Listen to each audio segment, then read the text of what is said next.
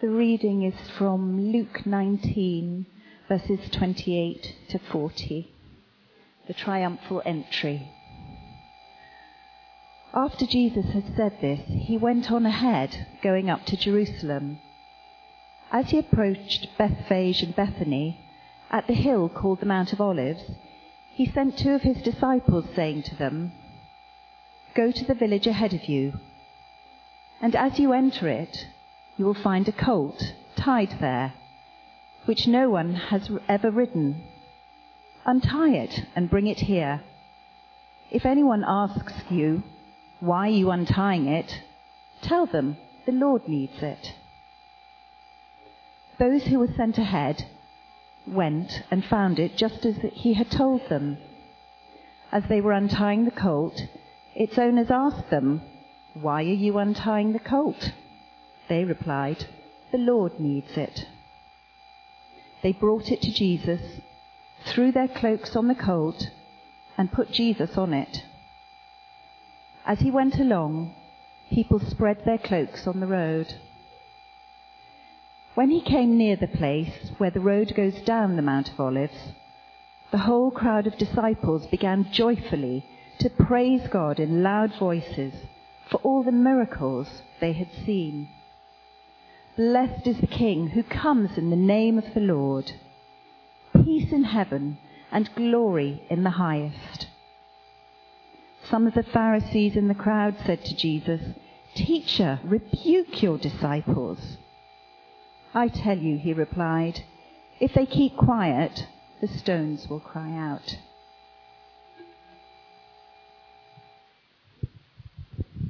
Tim.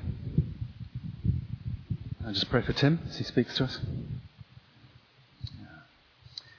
Father God, thank you that you are a God who wants to speak to his children. And so, Father, we ask that by your Spirit, you would prepare our hearts and minds for the word that you've given Tim for us. We thank you, Father. In Jesus' name. Thanks, Mark. I love baptisms. I grew up as a Baptist in a Baptist church. My parents were Baptists, and kind of that whole thing of baptism always just carried a power for me. I didn't always understand it, but there was something about the public declaration, the witness, the kind of going into water that just sort of stirred my heart. I think there's a sense of anticipation in baptism services and a feeling of joy and celebration. It's a drama. It's a spectacle. It's kind of slightly, well, weird if we're honest, isn't it? Getting sort of relatively fully dressed into a tank of sort of tepid water in front of a load of other people. It's a sort of peculiar thing. It's a kind of drama. And therefore, I think, particularly in keeping with Palm Sunday, which in itself is also another kind of drama, where there was the buzz, the noise, the spectacle. So what's baptism all about? What's Palm Sunday all about? Why do we make such a big deal of it? Those of you who are in the church family here will have heard me say before. Many years ago, I was a primary school teacher, and I taught in Filton in Bristol, in a tough area of the city. One of the children, I taught reception, year 1, and one of the children in reception came in and during one of the circle times said, "I'm going to visit my cousins. I'm going to church on Sunday." Kind of everyone looked a bit confused because people around there didn't really do church. She said, "I'm going to see my cousin baptised," and then turned to me and said, "Do you know what that is?" And I kind of went, "Oh yeah," and I kind of tried to explain to the children. These are 4-year-olds, some of whom they were really good at chewing my shoelaces, but not much more, some of them. And trying to explain the concept of baptism without going all theological on them. And I kind of was trying to explain the spectacle of how baptism worked. It was his older cousin who was a teenager getting baptised in a church. And so I went into in the classroom. We had like a doll's house, a playhouse, and I got the little chap who I called Barry, and I got Barry, and I got the fish tank, which didn't have any fish in it, and I performed a baptism on Barry from the little doll's house, so they could kind of see what full immersion baptism looked like. And then I asked Barry, "Have you turned to Christ?" And Barry said, "Oh yes, I've turned to Christ." "Do you repent of your old life?" "Oh yes, yes." And we had this kind of conversation. I mean, obviously Barry wasn't actually speaking because he was a toy. You've got that right. But so I baptised Barry, and they thought this was amazing. The next day, as you've heard me say, those of you in the church here, Chanel brought in her Barbie and asked if I could baptise Barbie. For the rest of that week, every child I was baptising Power Rangers. I baptised Charlie the bear, who was very, very soggy.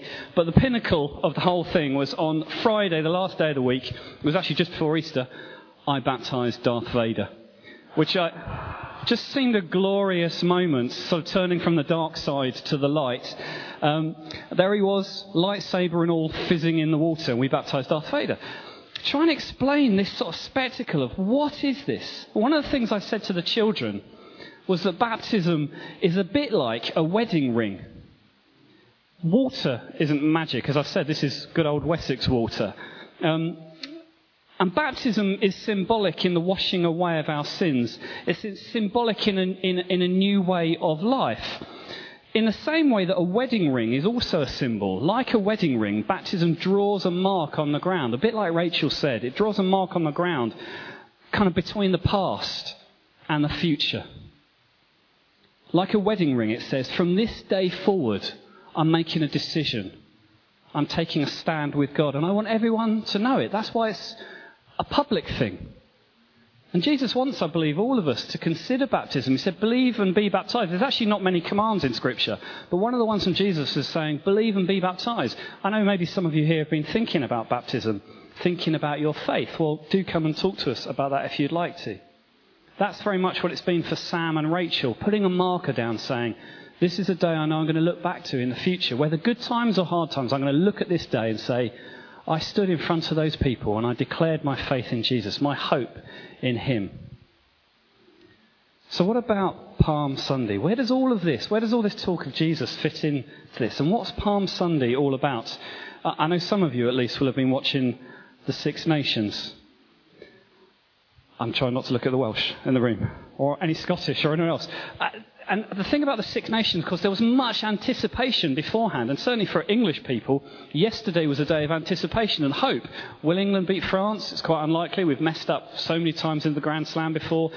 Or do you remember the Olympics? When the Olympics were happening in London, there was so much anticipation, expectation. People were nervous. Is it really going to live up to all the hype, or is it going to fall flat? Is it going to be a great thing, or is it going to become nothing? There's this electrifying moment in history where people are hoping for one thing but unsure of whether it will actually happen. For 3 years, Jesus had been building his ministry towards this day. For 3 years, he'd performed miracle after miracle. For 3 years, he'd healed the sick. He'd raised up the lame. He'd healed the blind, a messianic miracle pointing to the fact of who he was. He'd healed the lepers. And he'd attracted crowd after crowd after crowd who had begun to follow him as he talked and preached about the coming kingdom. And then not more than a week before this, he goes to the home of Mary and Martha, his friends. Remember, their brother Lazarus has died, his good friend, and he raises Lazarus from the dead. And by this time, as he gets to Jerusalem, the crowd is absolutely stoked. They've heard of all these miracles, and now they've heard this guy's raising people from the dead. He was dead. This guy, Lazarus, was dead for days. He wasn't just sort of swooning in a corner. He had died. He was in a tomb. He was smelling. And Jesus raised him from the dead. There was such a sense of expectation and hope. Is this the one? Is this the guy we've been waiting for? So Jesus' kind of entry into Jerusalem was never going to be a little stroll that was unnoticed. It was never going to be a casual stroll into the city. Jesus, in a sense, deliberately was declaring something of who he was. He is the King of Israel, the anointed one, the promised Messiah, the one who's been predicted for centuries by the prophets. It was a really big deal, and it was always going to be massive. And the crowd sense it. The crowd sense this is the moment. And that Jesus does have the bearing to be the awaited King of Israel. But of course, the king they wanted wasn't the king that Jesus had in mind. They wanted an earthly king. They wanted someone who had incredible bearing and power. A king who wouldn't simply sit on David's throne, but who would lead them in battle against the Romans, against the occupier, against the hated Romans. And he was everything that they could have hoped for in a leader. He was charismatic. He was decisive. He was powerful. He was unafraid of people. He was capable of feeding thousands of soldiers. They remembered that from his miracle of the feeding of 5,000. Any army general would need to feed his soldiers. He could heal the wounded when the battle kicked off. He could even raise the dead when the Roman hordes started attacking them. What army on earth could face such a king? They wanted an earthly king. But of course we know that when it became apparent that Jesus wasn't going to be the kind of king they wanted, they turn on him. Within a few days, these crowds who are worshipping him and honouring him and crying Hosanna and waving their palm branches, in lauding him coming into the city, within a few days are the same voices saying, crucify him. He's not the one we'd hoped for. He's let us down. He's not the all-conquering hero. I think in a sense they had an inkling perhaps of this when he didn't ride in on a white stallion, but came in on a donkey. Donkeys are great for beaches if you're a kid. But if you want to come in as the conquering hero, then you choose a big stallion. Even in that, Jesus fulfilling the prophetic words, of course, for those who had ears to hear, they couldn't understand. Jesus said, my kingdom is not of this world. If it were, my servants would fight to prevent my arrest by the Jewish leaders, but my kingdom is from another place, Jesus said in John 18:36. So what was in Jesus' mind? See, I remember Palm Sunday as a child. I remember in the church we'd all cut out little palm branches, or we'd make them out of newspapers where, you roll them up and then you cut them and then you slide them out. And we could see how long lightsabers we could have to beat each other with. Me and my brothers, we were supposed to be worshipping, but we had a tendency to want to whack the other children in the group, as most children do. As a child I grew up remembering Palm Sunday, remembering the noise and the celebration and the party. And it was kind of a really fun Sunday. But what was in Jesus' mind? See, I think it's a real day of strange opposites. What would it have been like for Jesus? A day of real contradictions, outwardly and inwardly. Outwardly, the crowds are celebrating him, lauding him, honouring him, publicly acclaiming him as the king. But he knew that a few days later he would be betrayed.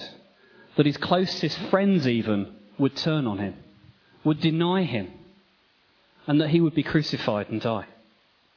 So what was in his mind as he rode through these crowds who were worshipping him, knowing that those same voices were going to call for his death? What a contrast. As I grew up, I really struggled to understand about the cross. I think I've always believed that Jesus died on the cross. I've always believed that the cross was a reality. But I could never really understand what was happening. Of course, I understood the torture, the pain. The thought of being crucified was always horrendous. And the abuse that he suffered, the shame, the pain of that.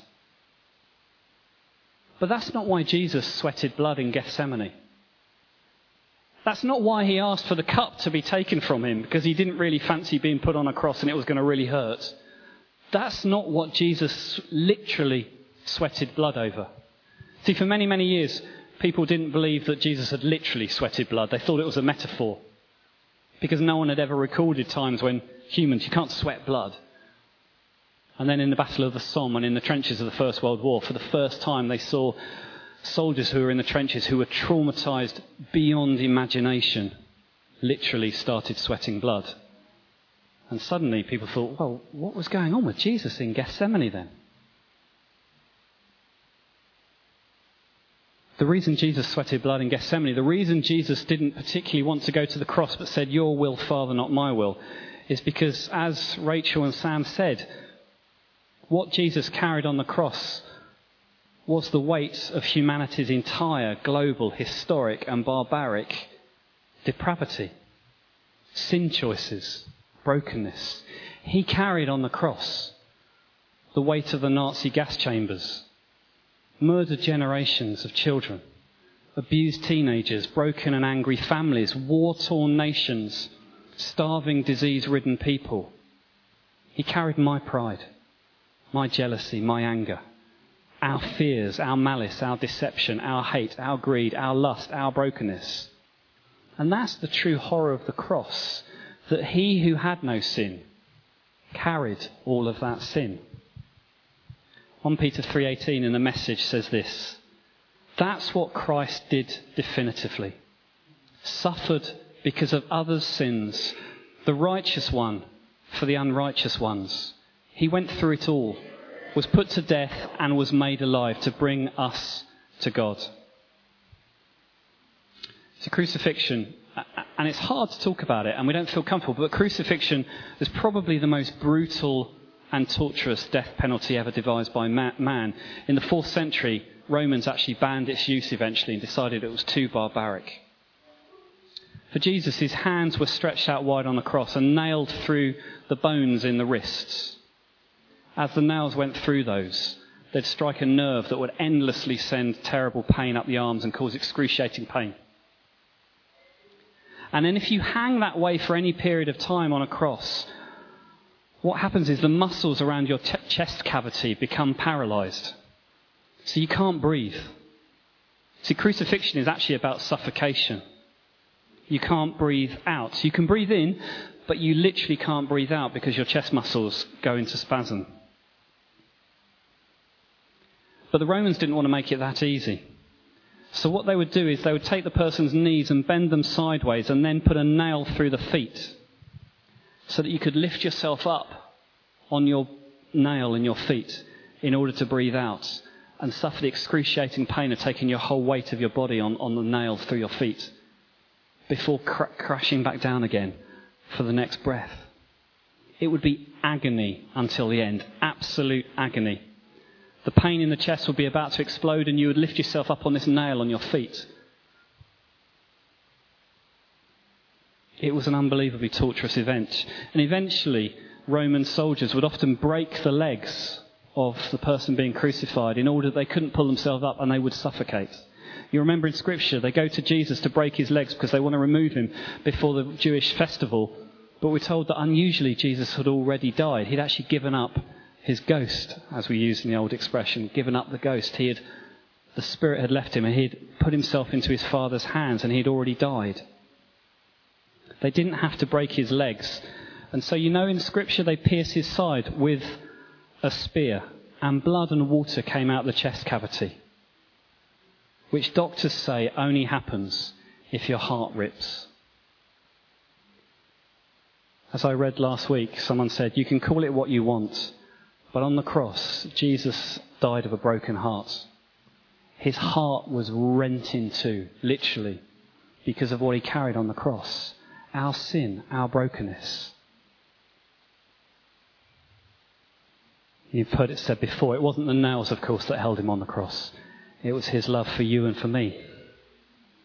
1 Peter 3:18. Why did Jesus have to die? For Christ also suffered once for sins, the righteous for the unrighteous, to bring you to God. Jesus paid the penalty for you and for I. And I can't help but think, as the people cheered him as he rode past on his donkey, as he looked them in the eyes, as he saw their longing for a Messiah, but was able to look through them and see the brokenness of their heart, what did he think? I'm sure he had such compassion and mercy and love. I'm sure there were so many battled emotions going on in him at that time. And I can't help but think, as he kind of rode through that crowd of people on probably what was a beautiful sunny day, the sky, beautiful blue sky with the sun shining, green palm branches being waved around him being lauded and honoured. It must have seemed almost perfect, almost like a taste of Eden. And here was Jesus, the burden shared simply by this colt, this donkey, carrying him. And in his heart, in this scene that felt like Eden, he carried the weight of Eden's half-eaten apple. Those first wrong, sinful choices made by Adam and Eve, as they had approached the forbidden tree, as they had eaten from this apple, causing death for humanity. Now Jesus, the second Adam, the spotless lamb, rides towards a different tree, another tree, embracing death again, but so you and I could know life. The perfect sinless sacrifice who swallows up death.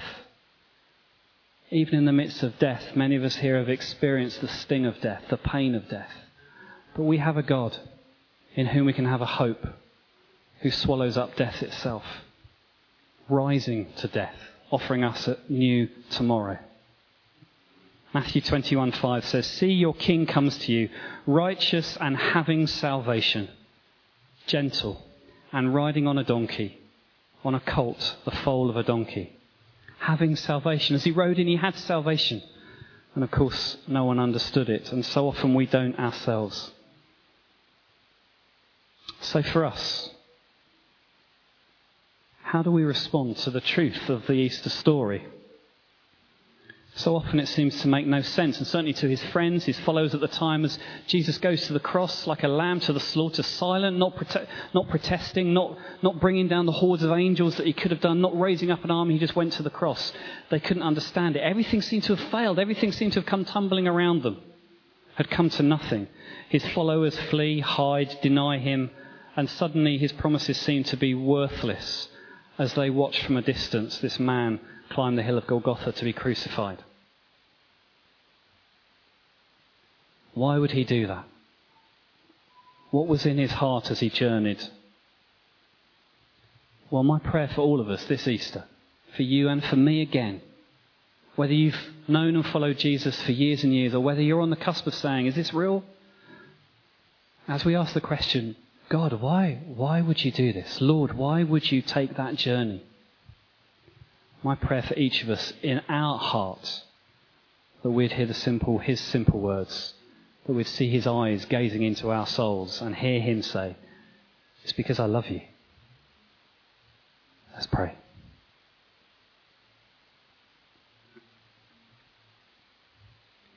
Jesus, on the cross, your heart was ripped into. Your heart was broken because of the brokenness of humanity, our wrong choices, our sin, our pride, our ego, our vanity. But you so loved the world, Father, that you sent your only begotten Son, that whoever looks to him, whoever receives him, whoever yields to him, can know forgiveness, a new beginning, to become a new creation, to be free, the old dead and buried, as in these waters of baptism, as we're lowered into the waters of baptism, it's as though our old life is hidden and buried in Christ. And as Sam and Rachel burst out of the water, we remember that we experience resurrection life at work in us. No longer a slave to the past, no longer a slave to shame and sin, but alive in Christ. And you, whose heart was broken in two for us, offer to take our heart of stone and give us a heart of flesh. So I pray for us tonight, Father, whether we've known the Lordship of Jesus for many, many years, or whether we're asking the question, Lord, are you there? May we hear your words from heaven, where you too say to us the words that you spoke over your Son Jesus at his baptism. May each of us hear the words from heaven, from our Heavenly Father. You are my son, you are my daughter, with whom I'm well pleased. I love you. Come to me. And the invitation is for us all, Lord. Come, all who are thirsty. We come to you, we yield to you. May this Easter season, at the foot of the cross, we yield our hearts and lives to you. I pray in Jesus' name. Amen. I'm going to invite Toby and the band to come up. We're going to just draw to close with some worship. I just want us to be still, though, for a moment, maybe before we do that, maybe in our own hearts. Maybe you want to just pray that you would encounter Christ crucified, Christ risen in a fresh way in this Easter season. Amongst all the noise of TV programs and chocolate eggs and all the madness of television and the busyness often of life, I pray that this Easter season you would experience Christ journeying into your own heart afresh. So I just invite you to take a moment to be still. It may be that you want to pause and consider the thought of baptism. Or maybe you're not sure you've ever really received Christ as Lord, and maybe tonight you want to have the opportunity to do that. I'm not going to make a big deal of it, but I want to say that if you want to respond to that in any way, there's a load of us who'd love to chat with you. We've got some things that we can give to you to take away, to read and think about. There's a team later on who'd love to pray for you. But let's just maybe pause just for a minute, just to let God's Spirit search our hearts, to maybe do business with him, to refocus afresh on him, Jesus, the author and perfecter of our faith.